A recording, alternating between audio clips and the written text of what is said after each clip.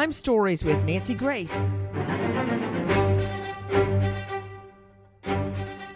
30 Rock, Boss Baby, Hunt for Red October, countless appearances on Saturday Night Live. That can only mean one name, Alec Baldwin. That name is a household name, Alec Baldwin. But what about the name Helena Hutchins? The woman most legal eagles believe he shot dead. Baldwin, whether you agree or disagree with all of his political leanings, has always had a reputation for being, let's just say, impetuous. That may be one way to put it. He's been called the bloviator because of his frequent angry outbursts. But the shooting of Helena Hutchins is a whole nother thing. What is seemingly an accident is being, let's say, viewed through a different lens now that his wife has taken to the airwaves to complain about her and her husband's treatment. Now, remember, you've got a beautiful young woman, a mother, a wife, dead. Many people would argue this is not the time for you to complain about how you, the shooter and his wife, are being mischaracterized in the media. Take a listen to Alec Baldwin's wife, Hilaria Baldwin. One thing I've learned from entering this famous world is that when you get negative attention, whether it's from trolls or tabloid media, and people say to you, oh, just ignore it. That's what they want. If you give them attention, this is literally what they want. The issue is if you don't say anything, you're giving them a space for them to speak for you. And your silence sometimes speaks enough for them to be able to commandeer your story. But it's tricky because you don't want to be constantly just responding to every single crazy thing that they say. One thing I want you guys to start to maybe hear from me is that there is a difference between covering a news story and creating a news story. We oftentimes have people creating news stories about us. So instead of speaking out about the dead woman or her child or her husband or the pain that her family is going through, she chose that moment to discuss how she and her husband are being portrayed in the media. While everything she said may be true, was that the right time to lament your misfortune? I'm Nancy Grace. This is Crime Stories. Thank you for being with us here at Fox Nation and Sirius XM 111. All poor mouthing and whining aside, many people believe what happened to Helena Hutchins was, in fact, an accident. Does anyone really believe Alec Baldwin meant to shoot Helena right there on the set? A woman he had been working with for some time? A woman well-liked and very talented? Probably not. But what does the law say? The law says two conflicting things in this scenario. Number one, accident is a complete defense under the law. If this was an accident, he is totally exonerated. The law also says that the law presumes you intend the natural consequence of your act. If I take a piece of fine china, so fine you could practically see through it, and I throw it to a cement floor, the law will presume I intend to break it. I intend the natural consequence of my act. So when you take a weapon and point it at someone and fiddle with the hammer, the law assumes you intend the natural consequence of your act. Two, in this case, this fact scenario, conflicting legal assumptions. Again, I'm Nancy Grace. This is Crime Stories. Thanks for being with us. What happened and why is Baldwin giving full-on interviews as well as his wife spouting off on Instagram. With me, an all-star panel, Wendy Patrick, California prosecutor, author of Red Flags on Amazon. You can find her at wendypatrickphd.com. She's the host of Today with Dr. Wendy at KCBQ San Diego. Dr. Bethany Marshall, renowned psychoanalyst, joining us out of LA at drbethanymarshall.com. And you can see her. She's in the hit series Bling Empire on Netflix. Paul Zych, former police commander, author of Stop Him from Killing Them on Amazon. Wow. You can find him at stophimfromkillingthem.com. Dr. Michelle Dupree with us, forensic pathologist, former medical examiner, author of Homicide Investigation Field Guide. But first to Alexis Tereszcuk, crimeonline.com, investigative reporter. Alexis, I know you're in the thick of it there in LA, but I want you to take a listen to, again, Hilaria Baldwin. This is our Cut 49, speaking out on Instagram. My husband is suffering from PTSD right now. It's something that not just from what happened recently, but he's been suffering from this for a very, very, very long time. So now I'm hearing, instead of about the victim in this case that bled out, there was a hole in her jacket, spurting blood on the set. I'm hearing about Alec Baldwin's PTSD. Okay, some would say don't care. But Alexis Tereszcuk, why is he giving full-on interviews? And why is his wife speaking about what he's going through right now? Helena is dead. She is dead, and Hilaria has been criticized over and over since this happened. She's been on her social media. She put up a picture of the kids on Halloween, 2 weeks after it happened, saying, we've been through a really tough time, but here's some super cute pictures of our whole family.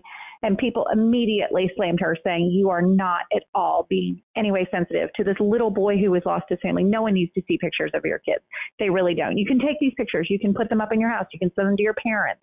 But this doesn't need to be something where people think you're bragging about having all your children alive when this woman's little boy is dead. Hold on just a second. Alexis Tereszcuk with me, longtime friend and colleague joining me from LA. Alexis, you said something that I've got to go to Dr. Bethany on. Dr. Bethany Marshall is with us, guys, renowned psychoanalyst to the stars in LA. Dr. Bethany, in this world, it's almost as if you don't post it, it didn't happen. That's right. If you don't, I was expecting a little more than that's right. So let me rephrase my question. That's an old crutch I used in trial when the witness was not saying what I wanted the witness to say. Well, let me rephrase, Your Honor. Then me look at the witness and try again. What is that when people believe or they act as if they can't really believe it? If they don't post it, then it didn't happen. It's the whole. If a tree falls in the forest, does it make a sound if nobody hears it? Blah, blah.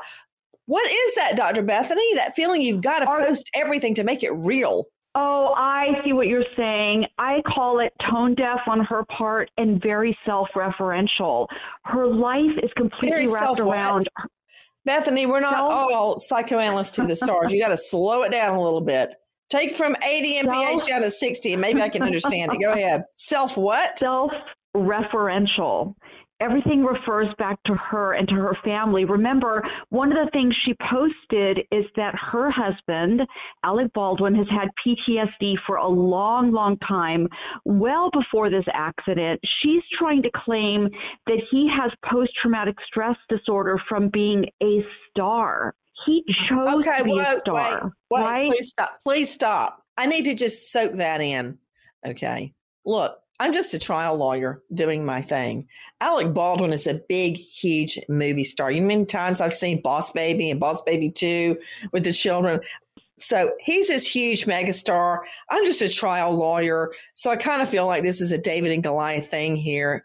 But did you just say he has PTSD from being a star? That's what his wife is claiming. Can you imagine if the there wasn't like a childhood trauma? He didn't fight overseas. No. He wasn't in a car crash. He wasn't a crime victim. He wasn't in a hurricane. The PTSD is from being a star. That can't be true. Are you sure? She is saying this. Why does Alec Baldwin have PTSD? Okay, go ahead. I'm sorry. Can you imagine if the president of the United States said, oh, I have PTSD because I'm on the news every night, or any other big star? See, what's happening is that Hilaria, not only is she tone deaf. Hilaria is tone deaf in posting her children's cute Halloween pictures. She's saying that her husband, who chose to be a TV star, who's from a family of stars, is traumatized by his prominent position in society. And the fact that she is saying that means that she is covering over the fact that there was a huge tragedy, Helena's death. See, it detracts from that. It takes the whole public attention down a different road. Poor Alec, he has PTSD because he's a star, not because he shot somebody inadvertently, but he's been this way for a long, long time. She's really throwing the discussion off. She is changing the public discourse away from the facts.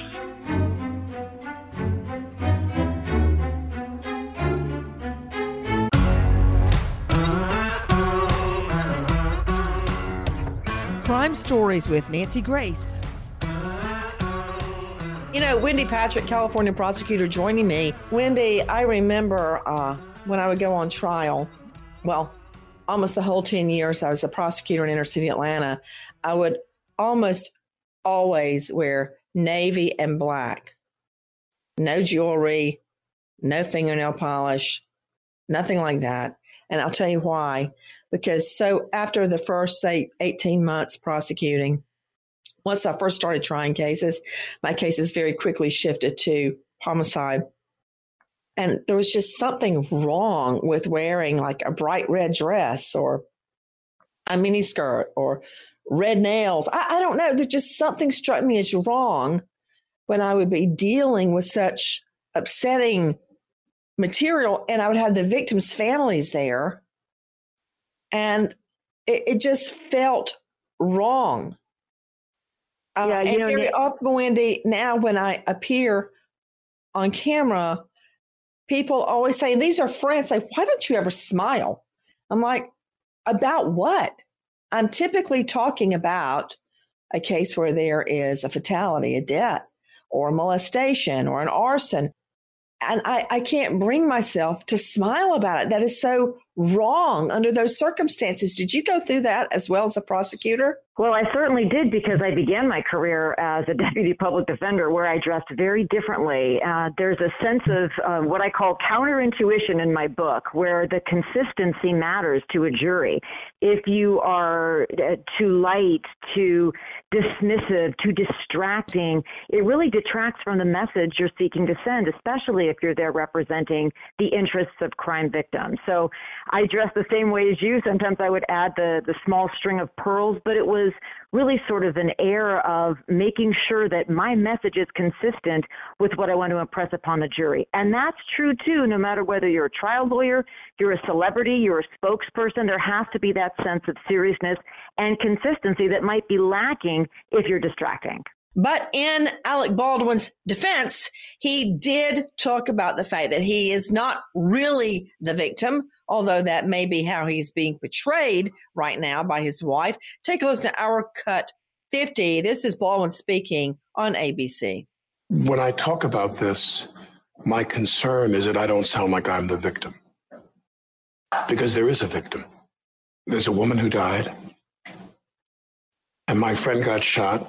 He's my friend, and she was a new friend. I met her, and we worked together on some of the mapping out of what we were going to do on the film, which, you know, in the movie terms, if you go make a movie with Scorsese, you and the DP don't sit down and they solicit your ideas of how to make the film. You know what I mean? In the case of Helena, we sat down collaboratively and talked a lot about what we wanted to do in that a precious amount of time we had. But I want to make sure that I don't come across like I'm the victim, because we have two victims here. That is true. He's not the victim, but that is the way his wife is portraying them. And what can you tell me, Alexis Terezchuk, about the photos and the posts that are happening now? I know you mentioned the Halloween photo, a recent photo of them getting their Christmas tree.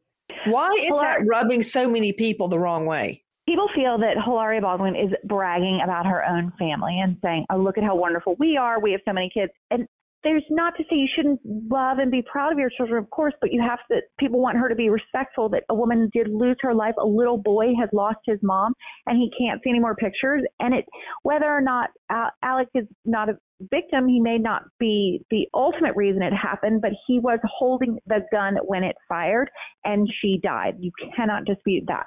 And therefore, maybe. Is it true that he recently stated he did not pull the trigger, Alexis? Yes, he said that he did not pull the trigger. He was describing. So how'd the gun go off if it's in his hand and it fires?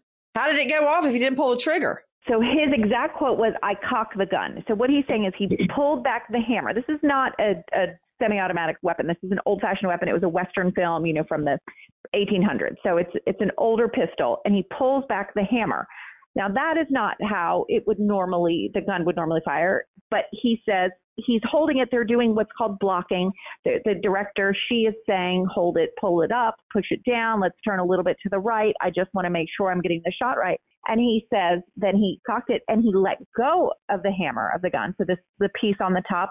And then he says, the gun goes off. I let go of the hammer of the gun goes off. Those are his exact words. Let's hear what Alec Baldwin has to say. This is him speaking with our friends at ABC, our Cut 52. This was a completely incidental shot, an angle that may not have ended up in the film at all. But we kept doing this. And so then I said to her, now in this scene, I'm going to cock the gun. I said, do you want to see that? And she said, yes.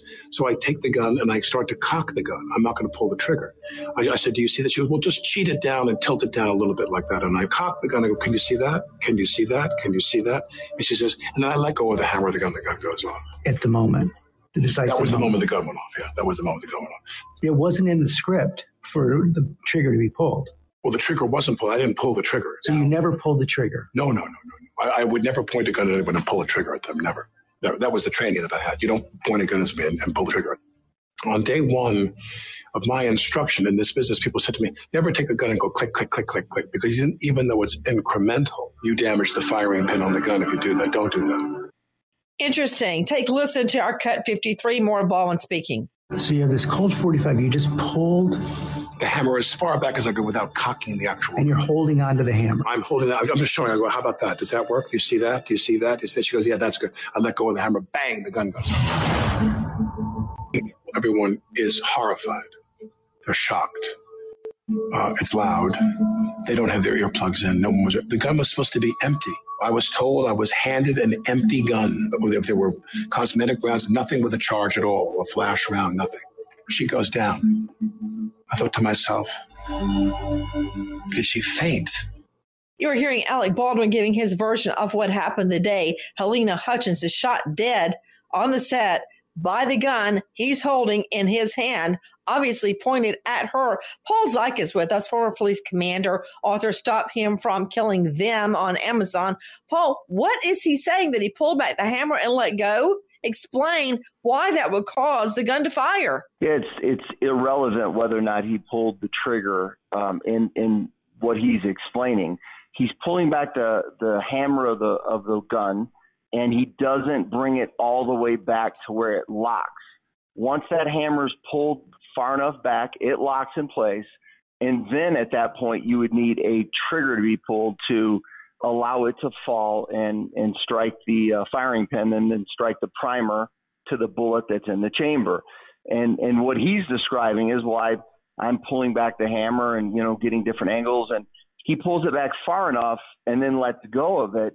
Well, that energy that hammer has in falling forward, it's going to be very close to whether he fired it from a cocked position or fired it from, a half-cocked position where when he lets go of his thumb, the hammer drops and the gun still functions just as if the hammer would have been cocked and the trigger would have been pulled.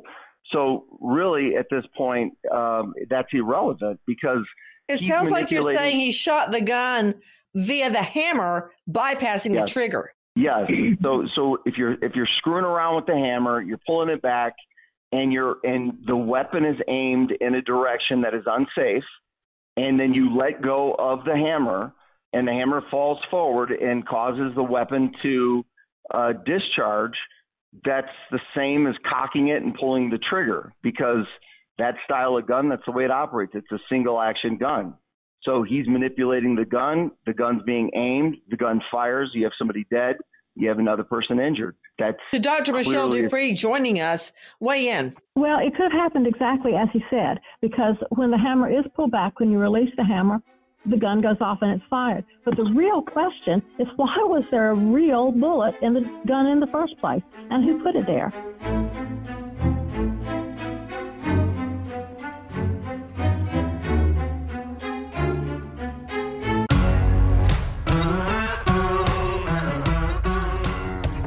Crime Stories with Nancy Grace. I think a lot of people don't understand the workings, the mechanisms of a pistol like this. Granted, it was an old gun, an antique gun, but it was not a prop. Prop pistols do not shoot. That's the first thing we have to understand. This was not a prop gun. Why they didn't use props, I don't know. Alexis Tereshchuk, isn't that standard SOP in movies that you use a prop, not an actual gun? No, it's not. Unfortunately, they are real guns. They are not supposed to be loaded, but they are not prop guns. Even considering there have been tragedies over the years of people dying on set, accidentally getting shot, but they are real guns. You'd think that they could make it. Hollywood can make anything, but no, people use real guns. Of course, it's not the first. Yeah, jump in. Nancy, I think you bring up a good point, and that's something I've been saying for a while. This is a deadly weapon. This is a gun. This is a firearm that was meant to fire bullets, and it's being utilized as a prop. It's not a prop gun, but it's a deadly weapon being utilized as a prop. For instance, if you had a prop knife, a prop knife wouldn't be razor sharp. It would have a dull edge. That would make it a prop. It's not intended to be used as a knife. Real big difference between those two things. Guys, take a listen to our cut number 6, our friends at News Nation. Let's start with the people responsible for handling a gun. There are no ubiquitous rules across all film sets, but generally there are some guidelines that they follow. Adhering to a budget. Budget usually plays a big role. On many sets, there are no fewer than 3 people responsible for monitoring a weapon. The prop master, who's in charge of all props, is often supported by a safety officer and a stunt coordinator. And depending on the state, you may also need to bring in an armorer, whose only job is handling weapons. An armorer is required by New Mexico state law. That person directly communicates with the director of photography to ensure gun safety and should be constantly monitoring that weapon. Very rarely is live ammunition used on a movie set anymore. Nowadays, the visual effects, graphics afterwards are the most common practice, but sometimes they still do use blanks. You've heard a lot about it. Blanks are just like normal bullets, except they don't have a bullet. Instead, they're loaded with plastic or felt or paper, something to give a spark to simulate that firing effect. But they can still be very deadly, especially when fired at close range, even if they're not improperly loaded. So would he have known, let me throw this to you, Paul Zeich, would he have known that pulling back the hammer, which is I don't know how to explain it any other way, the mechanism on the top of the gun, that letting go of it would have the same effect as pulling the trigger? He definitely should have known that. And any manipulation of that firearm, of that type, of a single action gun, that the hammer is the whole story. If you leave that hammer forward, the gun cannot fire. You start pulling the hammer back, manipulating the hammer, you're taking a real risk of that slipping out of your thumb's grip and going forward and causing an accidental discharge. So yeah, even if he didn't know, he should have known. That's basic firearm knowledge involving that firearm. It should have been germane to the briefing that he was given by the armor or whoever the safety officer is on any given set. I mean, I don't understand, Alexis Tereshchuk. Everybody's saying, I didn't do it. I didn't touch it. I didn't put the bullet in. Somebody put a bullet in that gun, Alexis. The armorer says no. The assistant director says no. Baldwin says no. Everybody says they didn't do it. So who did it, Alexis? That is what the police are trying to find out, and that is why there has been a subpoena issued, because David Halls, the assistant director, is not speaking with the investigators, which is his right, but they want to speak to him to find out exactly what happened, because there have been so many statements. Law enforcement has said that only David Halls, Alec Baldwin, the armor is a young woman named Hannah Gutierrez-Reed. This was only her second movie where she had been in charge of the weapons. And then there was a prop master, a woman. So these people are the only ones that handled this gun. Everybody is saying there wasn't live ammunition, but apparently there was. Police seized over 500 rounds of ammunition. They found some of it was live in there. So what they're doing is trying to trace it back and figure out where each and every bullet on that set came from, and figure out how the live one went from in the box was it just all together in like a messy box, or was it systematically put in there? There have even been... Isn't it true that there were reports the crew was taking target practice with that gun and other guns on their lunch breaks? That just sounds so out of procedure to have live ammo and target for what? Why would you have target practice? This is a movie. You're not out in the wild, wild west. Why are they doing that? Well, they kind of were out in the wild, wild west. It was out in the middle of nowhere. It was a lunch break. When people shoot at each other, Alexis, and have target practice, not at each other. Target practice, like a beer can. Let me just try to rephrase my question, and you know what that means. This is not the Wild West where people shot at each other in gun battles.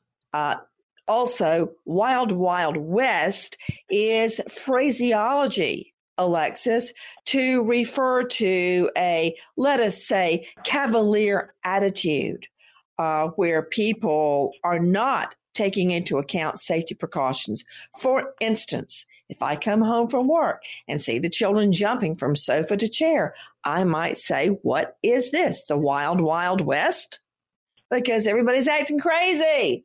My point is, this is not the Wild Wild West, although you have so accurately pointed out that the film was being shot in the West.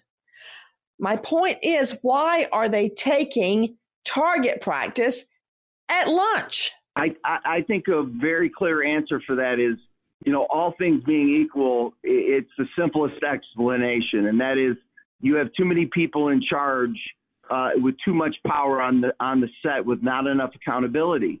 You've got a primary actor who's a superstar, who's also the producer of the film. I mean, who's going to step in and tell him, hey, look, this is unsafe, don't do that, or risk, upsetting him? That's something that's, it's probably not going to happen. And, like, for instance, my experience on Terminator Salvation, we were out in the middle of a little area called Algodones, which is just south of Santa Fe, New Mexico, in a giant field with no houses in sight, in the middle of the night, being issued fully automatic guns with blanks in them. And we would go out to the battle scenes and fire them off in a fully automatic capacity, hundreds of rounds, and then come back and hand those weapons straight to the armorers, good chain of custody, and not touch anything again until the next battle scene. So regardless of if it was in the Wild West or it was out in the middle of nowhere, it's a workplace just like any other workplace,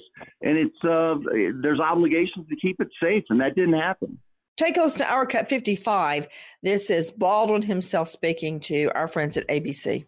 People said to me, I got countless people online saying, you idiot, you never point a gun at someone. Well, unless you're told it's empty, and it's the director of photography who's instructing you on the angle for a shot we're going to do.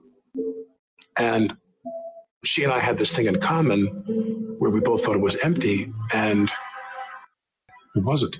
And that's not her responsibility. That's not my responsibility. Whose responsibility remains to be seen. But there are some who say you're never supposed to point a gun at anyone on a set, no matter what.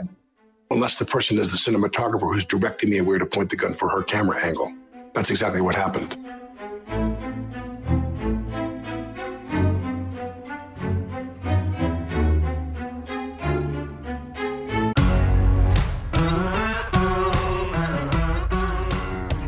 Crime Stories with Nancy Grace. Guys, we are talking about the fatality on the set of Rust Helena Hutchins, a young mom, very talented director of photography, is dead. We now are hearing about multiple lawsuits being filed. Alexis Tereshchuk, where does the criminal investigation stand? And what about civil lawsuits being filed? The criminal investigation is still ongoing. As the assistant director, David Halls, has been subpoenaed. He has been refusing to speak with investigators. He said he doesn't want to speak until after the criminal investigation is completed. They need to speak with him to complete the criminal investigation. And then there have been multiple lawsuits that have been fired by cast and crew members from the set. And they have been filed against Baldwin, against the producers, against Hall, and against Hannah Gutierrez-Reed, who was the armorer. To Alexis Tereshchuk again, crimeonline.com investigative reporter. There was, they call it a scandal. As far as I'm concerned, I don't care one way or the other, where Baldwin's wife was in quite a pickle after claiming she was from Spain and went on air in a cooking segment somewhere and pretended she didn't know the name for what cucumber? How do you say? I believe were her words. I think she was raised in New England, actually, and I'm pretty sure they have cucumbers there. But that aside, that would make me very leery of what I said on social media. And this is really coming back to haunt her. Take a listen to Our Cut 49. This is Baldwin's wife, Hilaria Baldwin. Now, my husband is suffering from PTSD right now.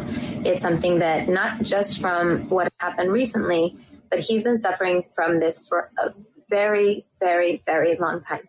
And these people know this, and they want to poke at him, and they want to upset him. And then they want to create news about this. So if you create a news story, then the next day there's going to be tons of paparazzi, and there's going to be more stories that come off of that. And there's more clicks and more shares and money, which is ultimately what this is all about. I mean, Dr. Bethany Marshall, you're the psychoanalyst to the stars. Isn't that part of celebrity? People are going to pick apart everything you say. They're going to take pot shots at you. They're going to say horrible things online that you don't want to read and you don't want your children to read, for Pete's sake. Isn't that part of it? Kit and caboodle? Nancy, part of being a celebrity is exactly what she's talking about. People are interested in you. If they're not interested in you, you would not be a celebrity. You know, it sounds to me like Hilaria and Alec Baldwin are... Hilaria! I'm so sorry. Hilaria and Alec Baldwin have a narrative going between the two of them that it is not really his fault. So I was listening to the ABC interview, and, you know, I have a theory as a psychoanalyst. When somebody does something bad, they don't really tell the truth in the aftermath. It's not that he's lying per se, or he's trying to speak in mistruths purposefully, but he's subtly minimizing the gravity of what happened. Because basically what he's saying is that Helena was looking in a monitor, was blocking the scene. He's cocking the hammer, the top part of the gun, the top mechanism, as you said, and he was doing it at her direction. He didn't really pull the trigger. And there's a slight quality of undoing the gravity as he's speaking to George Stephanopoulos. I don't think he's consciously lying. I think he's minimizing and undoing. I think the thought that he shot and killed somebody is undigestible, and so he wouldn't be able to tell the truth in the aftermath. Hilaria, on the other hand, is completely off the reservation. She's basically saying that, you know, he has PTSD because he's a celebrity, not because he shot somebody. Nancy, do you know the top example in the Diagnostic and Statistical Manual of Mental Disorders for what causes PTSD? It's witnessing the death of a good friend or loved one. That is at the very top, and that is exactly what happened to him, and that's why he has post-traumatic stress, not because he's a media star. But she's saying he has had it for a, quote, long time.